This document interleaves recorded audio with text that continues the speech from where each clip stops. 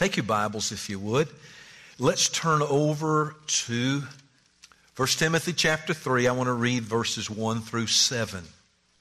The saying is trustworthy. If anyone aspires to the office of overseer, he desires a noble task.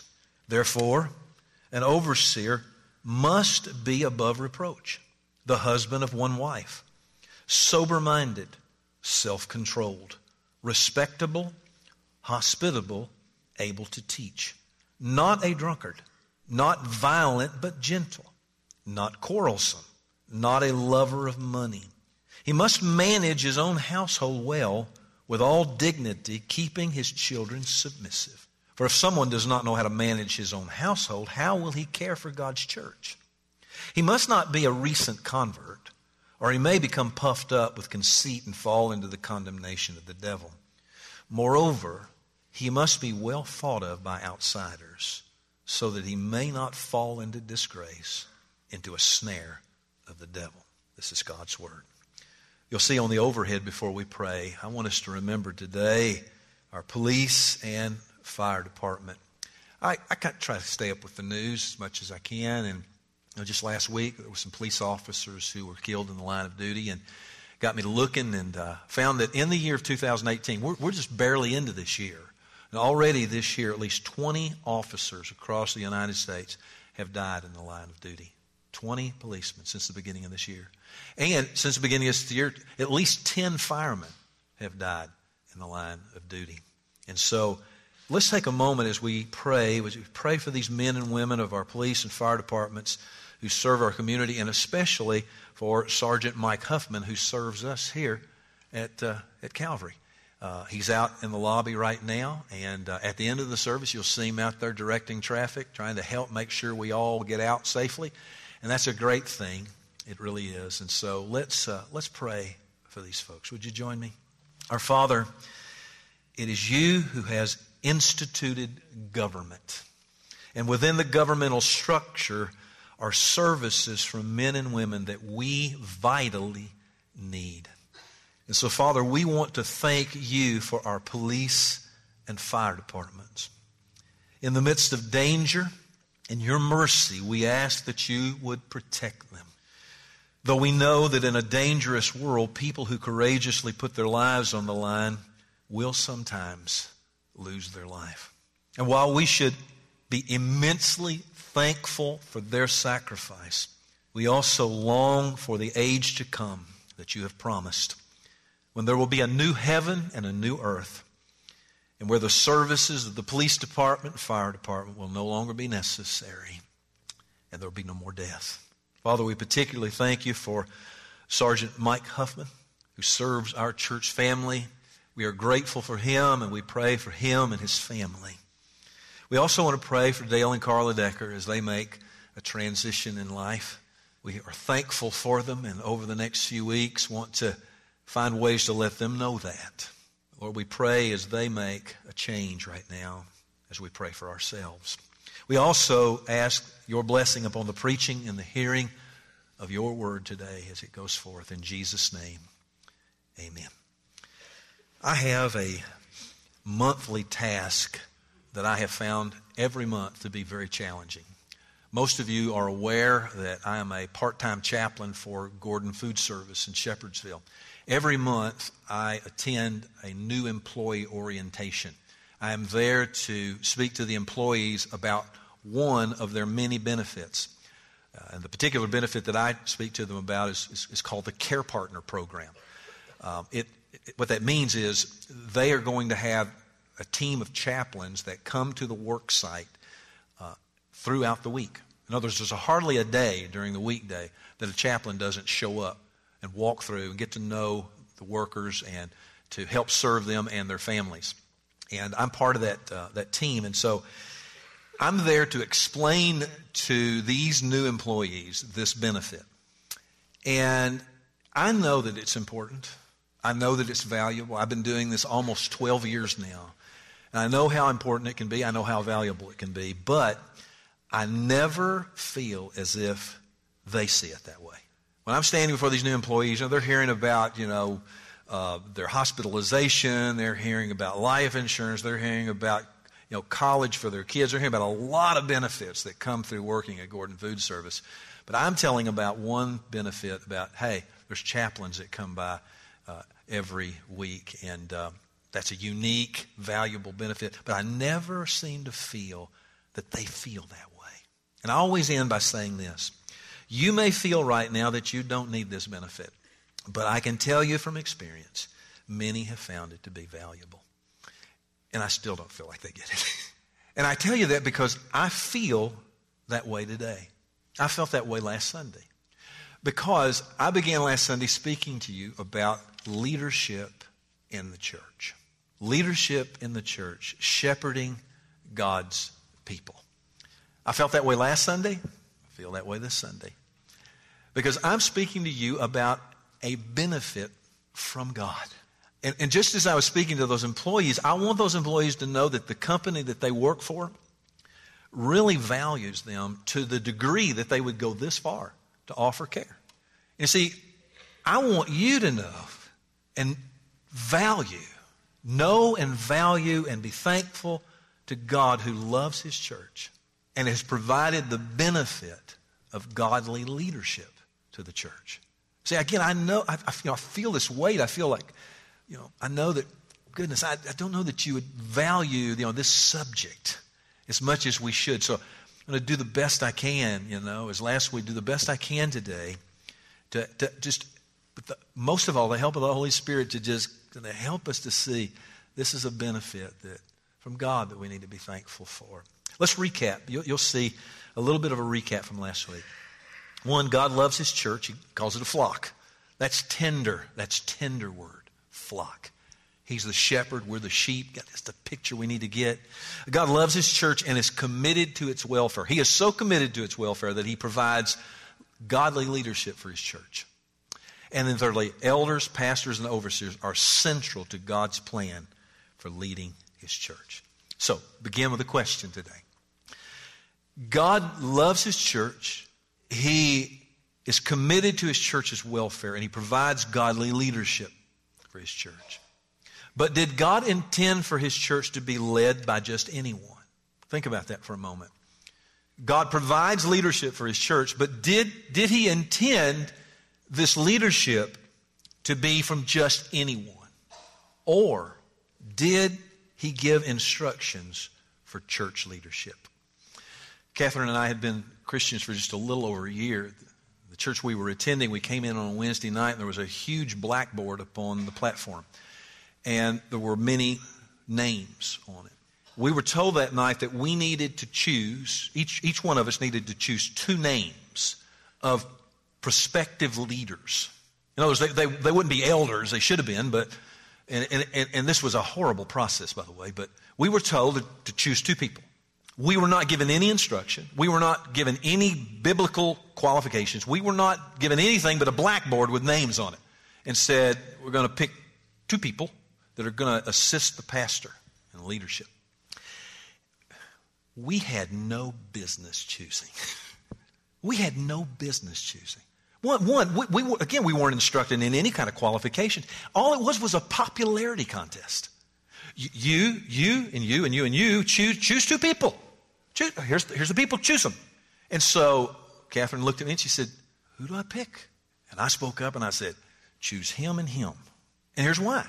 It was because I knew these 2 men from my childhood. I knew them from growing up in church. I recognized them. I knew them and pick them. I picked them. You pick them. And we picked them. And so did enough other people to where they were installed as leaders. And friends, I want you to know that within 3 months, they destroyed that church single-handedly. And that church has never been the same. Friend, if you get leadership wrong, everything else is going to be wrong, really. So that begs the question, how are elders selected at Calvary? How do we go about selecting elders here at Calvary? Well, because the current elders are entrusted with the spiritual oversight of the church, they have the responsibility to lead the church in selecting and nominating new elders. Okay, so how does it happen? It doesn't happen with a big blackboard. It's not a popularity contest. It begins from within the elder board. Then new elders are then appointed by the consent of the congregation. In other words, there'll come a point in the process where the congregation will weigh in. Elders at Calvary are those who are recognized by the elder board. No matter what their title may be, elders at Calvary are those who are recognized by the current elder board. And since God did not intend for His church to be led by just anyone, we look to qualifications that He has given for elders. And that's what we're looking at this morning. And we're just starting. We're going to only be able to get through part of them. We'll get the rest of them next Sunday. So we're going to look at qualifications. God doesn't intend just for anyone. There are some people that are excluded from leadership. And that doesn't go over well in a world of inclusion, where everybody's supposed to, everybody, no, I'm sorry. According to the Scripture, there are qualifications, which means, by virtue of that, some are excluded from church leadership. Look at verse 1 with me. Would you do that? Let's walk through a few of these that are found, especially in the first two verses. We'll leave the remainder of them for next Sunday. Notice in verse 1, the saying is trustworthy. If anyone aspires to the office of overseer, he desires a noble task. Well, now there's that word overseer. You say, look, Pastor Van, you've been saying elder. That says overseer. You remember last week the words elder, pastor, and overseer are used interchangeably. And so we're speaking about the same. When we say overseer, speaking of a pastor. Speaking of a pastor, speaking of an elder. See, when you read this at first, I want you to look at this really close. It says, if anyone aspires to the office of overseer, he desires a noble task. Now that may sound like at the beginning that Paul is commending selfish ambition. He may be, you'd read that and you'd go, is Paul saying, hey, push in and get your place in leadership? It'd be like the guy, he's sitting at the table and he said, well, we're thinking about, looking into adding elders. And he said, well, he raises his hand. It's about time you recognize me. It's about time you saw that, you missed me all these years. What a great leader I am. See, that would be selfish ambition. And Paul is not endorsing. He's not commending selfish ambition at all. In fact, the focus is less on the person and more on the position. You see, that's what he's saying in verse 1. If anyone aspires to the office of overseer, he desires a noble task. The more emphasis is on the task. It's on the position rather than the person. Because the position or the task involves the care and the nurture of God's people. And this is something that we should aspire to. In other words, if you have any desire to be in leadership in the church, it should be driven by the passion and the desire to serve and to care for God's people. It should not be out of selfish ambition of, I want to get in there and I want to be able to, I want my hand on the wheel, that sort of thing. No, it should be, I want to serve God's people. The aspiration and the desire to lead God's church is not out of self-centered ambition, but from genuine love and commitment to and for God's flock. Notice in verse 2, the very first word, therefore, which therefore always means since this is true, since this is real, since this is the case. So since this is the case that it's a noble desire to serve God's people, that overseer must be above reproach. Now, maybe you have a translation that actually says blameless. The overseer, the elder, the pastor must be blameless. Now, here's where we need to just step back for a moment and say, how am I going to read these passages? Am I going to read them in a wooden way? Let me give you an example. Look at verse 1. Notice it says, if anyone aspires. Now, right there, if you're reading this in a wooden way, you go, well, it says anyone. Nobody's excluded. If anyone. So you got to be careful how we read. If anyone, well, we go on to find out that anyone narrows down to those qualified. So first thing we do is we ask, how am I going to read this? Am I going to read this in a wooden way? Let me give you an example. Does Paul mean here, when he says above reproach or blameless, does he mean that an elder has transcended sin and leads a morally impeccable life? Now think about that for a minute. Another word would be perfect. Is Paul saying, if you're going to be a pastor, an elder, an overseer in the church, you got to be perfect. You have to have transcended sin. You're never going to stumble, never, ever, ever in any way. Is that what Paul means? I mean, if you read it in a wooden way, that's what you would have to conclude. You would go, well, blameless, good grief, above reproach, blameless. Do you understand? That would clear the room. The only one left would be the Lord Jesus. But, on the other hand, we somehow know that this is not what Paul means. Why? Because God's gift to His church is godly leadership. So it's going to have to be human beings other than Jesus. So we have to recognize right away that Paul is not saying that an elder transcends sin and is morally impeccable. Rather, this person who is above reproach, displays an exemplary degree of Christ-likeness, free from outward, obvious, noticeable sin. How many of you understand there's the outward and then there's inward? You can see my outward, right? But you can't see my inward, can you? I mean, my inward's eventually going to get outward, right? Right? But when Paul says above reproach, he's referring to the display of an exemplary degree of Christ-likeness, free from outward, obvious, noticeable sin. Maybe this will help. I can't pronounce this gentleman's last name, but his first name is Thabiti. And here is what he said in his book on leadership in the church. Being above reproach means that an elder is to be the kind of man who no one suspects of wrongdoing or immorality. People would be shocked to hear this kind of man charged with such acts.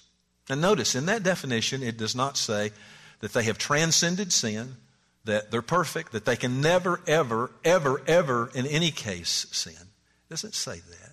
It means it's a kind of person who no one would suspect of wrongdoing or immorality, and people would be shocked if those charges were laid against him. You see, I think you can see this. I hope you can see this. Do you see how this helps safeguard the church's witness to the community? See, it really matters. It really does matter. We're here in Mount Washington. Let's just use that for example. It matters how the community views us. Now, I know you would say, well, community, they probably hate the church. Well, I don't know. I don't know that that's always the case, but certainly we don't need to give them something to hate. We don't need to live lives that people are going to go, see, I told you. A bunch of phonies, a bunch of hypocrites. No. See, again, leadership that is qualified, that is above reproach, is a safeguard. It safeguards the church's witness to community. And this phrase, above reproach, seems to be a general covering for all of the virtues that are getting ready to follow. And so let's look at them. Look at the next one. It has to be above reproach, the husband of one wife. Now you might say, good grief, what in the world? What in the world would that have? We live in a world that tells us that a person's sex life is nobody's business. Just a few weeks ago, beginning of this year, the mayor in Nashville, Tennessee, it was exposed that she and her security, the leader of her security detail, were having an affair. Both of them were married, and at first, the public was like, "Look, just not our business." What people do in their own sex life, it's like, don't touch that. But then, last week, when it became clear that they had stolen thousands of dollars, then everybody come unglued. Right. In other words, sex life, that doesn't matter. But money, you've got our tax money. What are you doing with our tax money? See, in the world, we're told that a person's sex life doesn't matter. But in the church, listen, in the church, an elder's whole life matters immensely. So we're not talking about leadership out in the world. We're talking about leadership in the church. And it says the husband of one wife, or other translations actually say a one-woman man.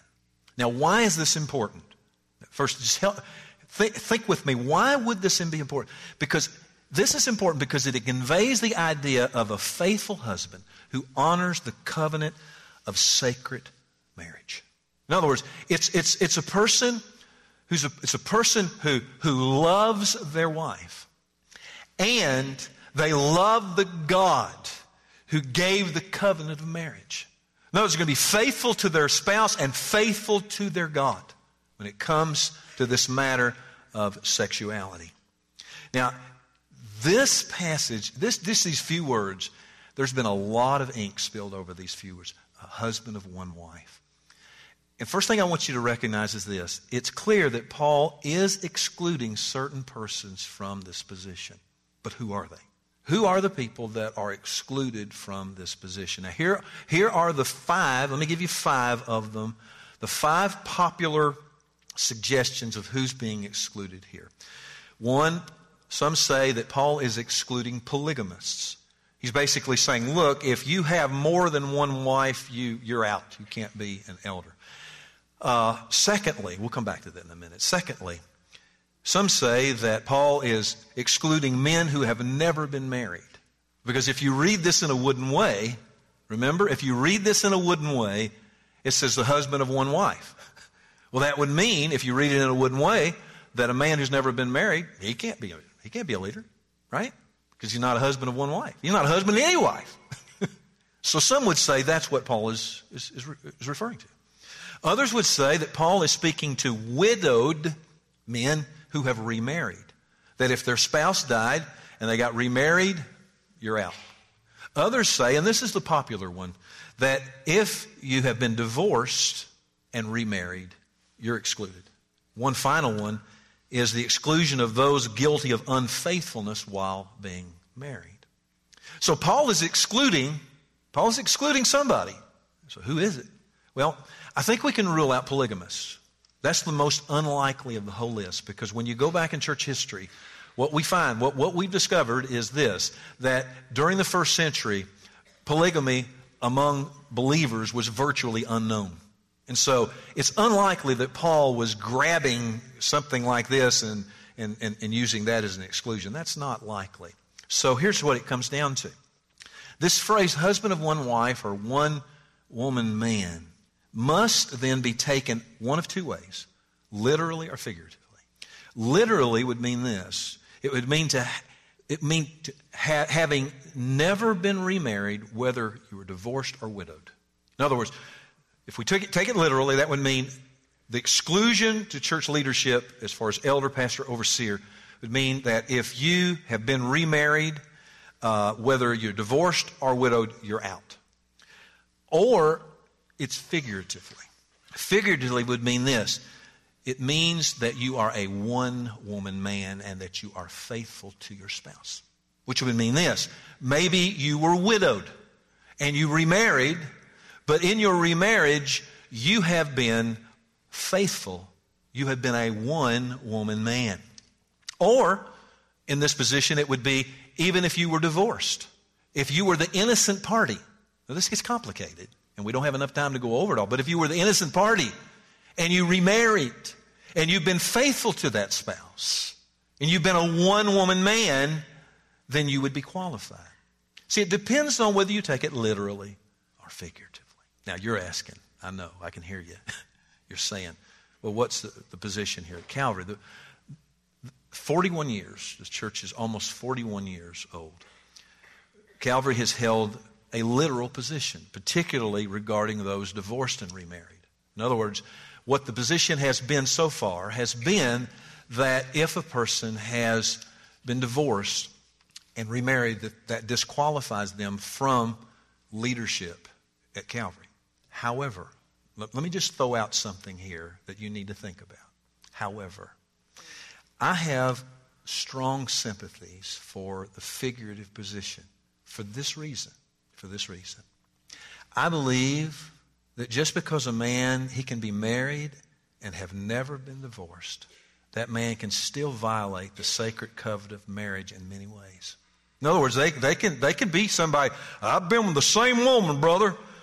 I don't treat her very well, And my eyes are all over the place, I've been faithful to this one woman, and I haven't been divorced, but they violate the sacred covenant of marriage in many ways, and they are not in their heart a one-woman man. See, that's why that I have some sympathy toward the figurative position. Because let me just say it this way. I would rather have a man in leadership. I would rather have a man who was innocent in the divorce. That's why I say there's a lot of things you'd have to consider. I would rather have a man who was innocent in the divorce and remarried and had been faithful to his wife, a one-woman man, honoring the sacred covenant of marriage, than to have a man who had been married to the same woman for 30 years, but in his heart he was not a one-woman man. You don't have to amen that. You don't have to. It's not going to change how I feel at all, whether you do or you don't. But I'm just saying that there can even be problems. There can even be problems with a man who has never been divorced, never been widowed, and still be problems for him in leadership. Let me move on. In that same verse, you see 3 phrases: sober-minded, self-controlled, respectable. Look at this verse with me, Proverbs 25 and 28. A man without self-control is like a city broken in two and left without walls. Can you see that picture? Just kind of picture with me this community, this city enclosed, but the walls have been torn down, it's overrun, and everybody's in danger. See, what that verse is telling us is this: without these virtues of sober-mindedness and self-control, you are left exposed and vulnerable to the enemy, and people are going to get hurt. In other words, if you have a person who has no sober-mindedness and no self-control, not only could they get hurt, not only could their family get hurt, but those who they attempt to lead can get hurt. What does this mean? Sober-mindedness, self-controlled, respectable. It means mental self-control. It is a person not given to rashness or excess. It is a person who is sensible, stable, and balanced in judgment. See, can't you see how valuable those virtues are? Self-control is a fruit of the Spirit, and therefore it's a mark of the Christian life. Next is hospitable. Now just take that word, hospitable. What word comes to mind? Hospital.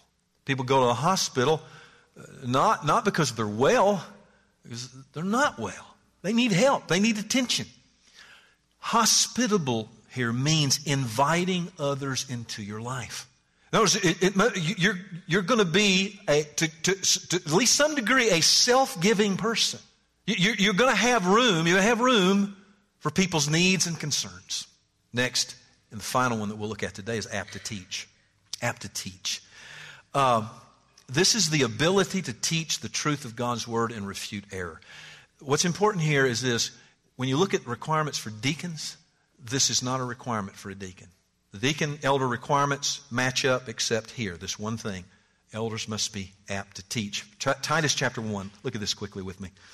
He must hold firm to the trustworthy word as taught, so that he may be able to give instruction and sound doctrine, and also to rebuke those who contradict it. Apt to teach.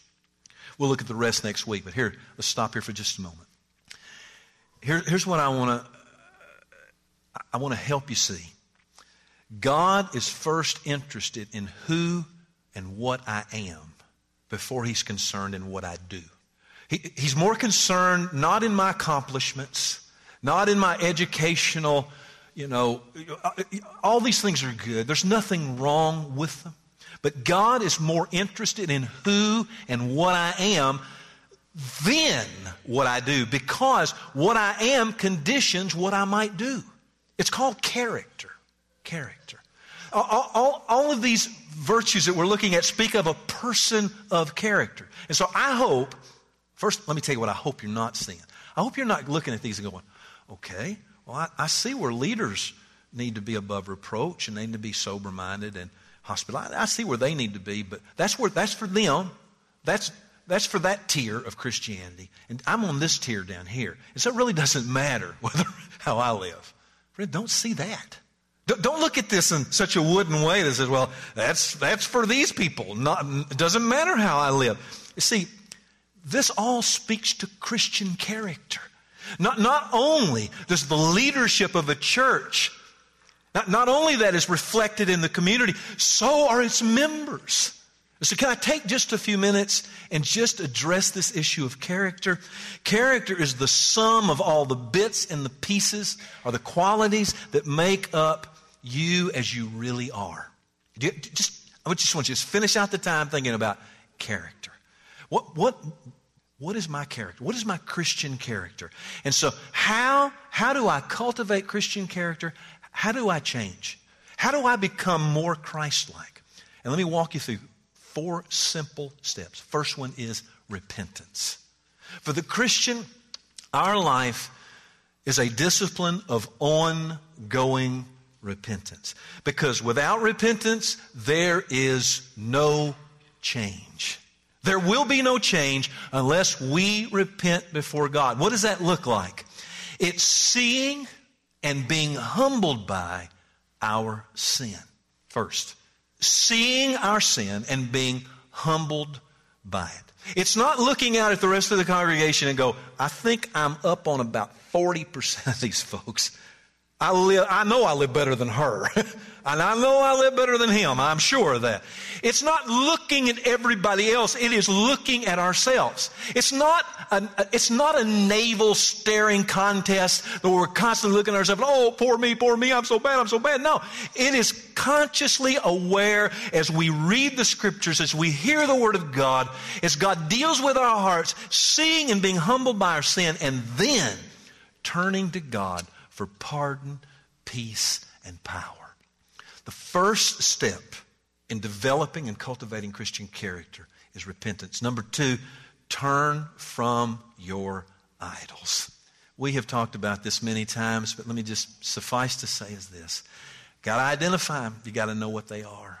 You ever thought about that? You ever ask yourself, well, I wonder what my idols are? It's identifying and dismantling those things that you serve, that you build your identity upon. I mean, just the other day I was talking with a man, and his life is really messed up right now. And the most important thing to him is, how do they think of me at work? His whole drive is, I'm going to do this extra, and I'm going to do that extra. And if I don't do this, what are they going to think? And I'm going to do this, and they'll really love me then. You are a slave, my brother. I'm not discounting hard work. I'm not discounting commitment. I'm just saying, if in your heart, your work holds the title to your heart, the wrong person has the title to your heart. The title to your heart belongs to Jesus Christ. And it's identifying and realizing, look, my identity is not built upon my boss. It's not built upon work. It's not even built upon my family. It's built upon the Lord Jesus Christ. You say, Amen, I got to put Christ before my family. Your family won't be in a better position than to have Jesus first. You got Jesus first, your family is going to be just fine. Trust me. Thirdly, worship. You turn from your idols and say, Lord Jesus, you hold the title to my heart. Worship is cultivating a life of putting Christ first. Just start saying, it's Jesus first. But you start with, I want to do this, and I feel like I want to do this, and I feel really strong desires for this. What does Jesus say? Can Jesus weigh in on that? Can Jesus have a say in it? Is he Lord? Is he Master? Does he have the title to your heart? See, that's where change comes. That's where Christian character is cultivated and developed. It's repentance, turning from our idols, worship, and finally spiritual disciplines. Yeah, it's this. It's simply things like this. Apply yourself to reading, studying, and meditating upon the Scriptures. And really, there's no shortcut, folks.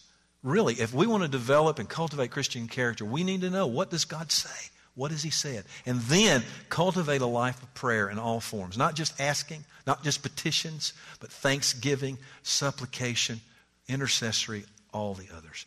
Character change. And listen, as a close, character change takes time. Be patient, okay? God's patient with you. Be patient with yourself. In 1 Timothy chapter 4, Paul said this, practice these things, devote yourself to them, so that all may see your progress. You making progress in holiness?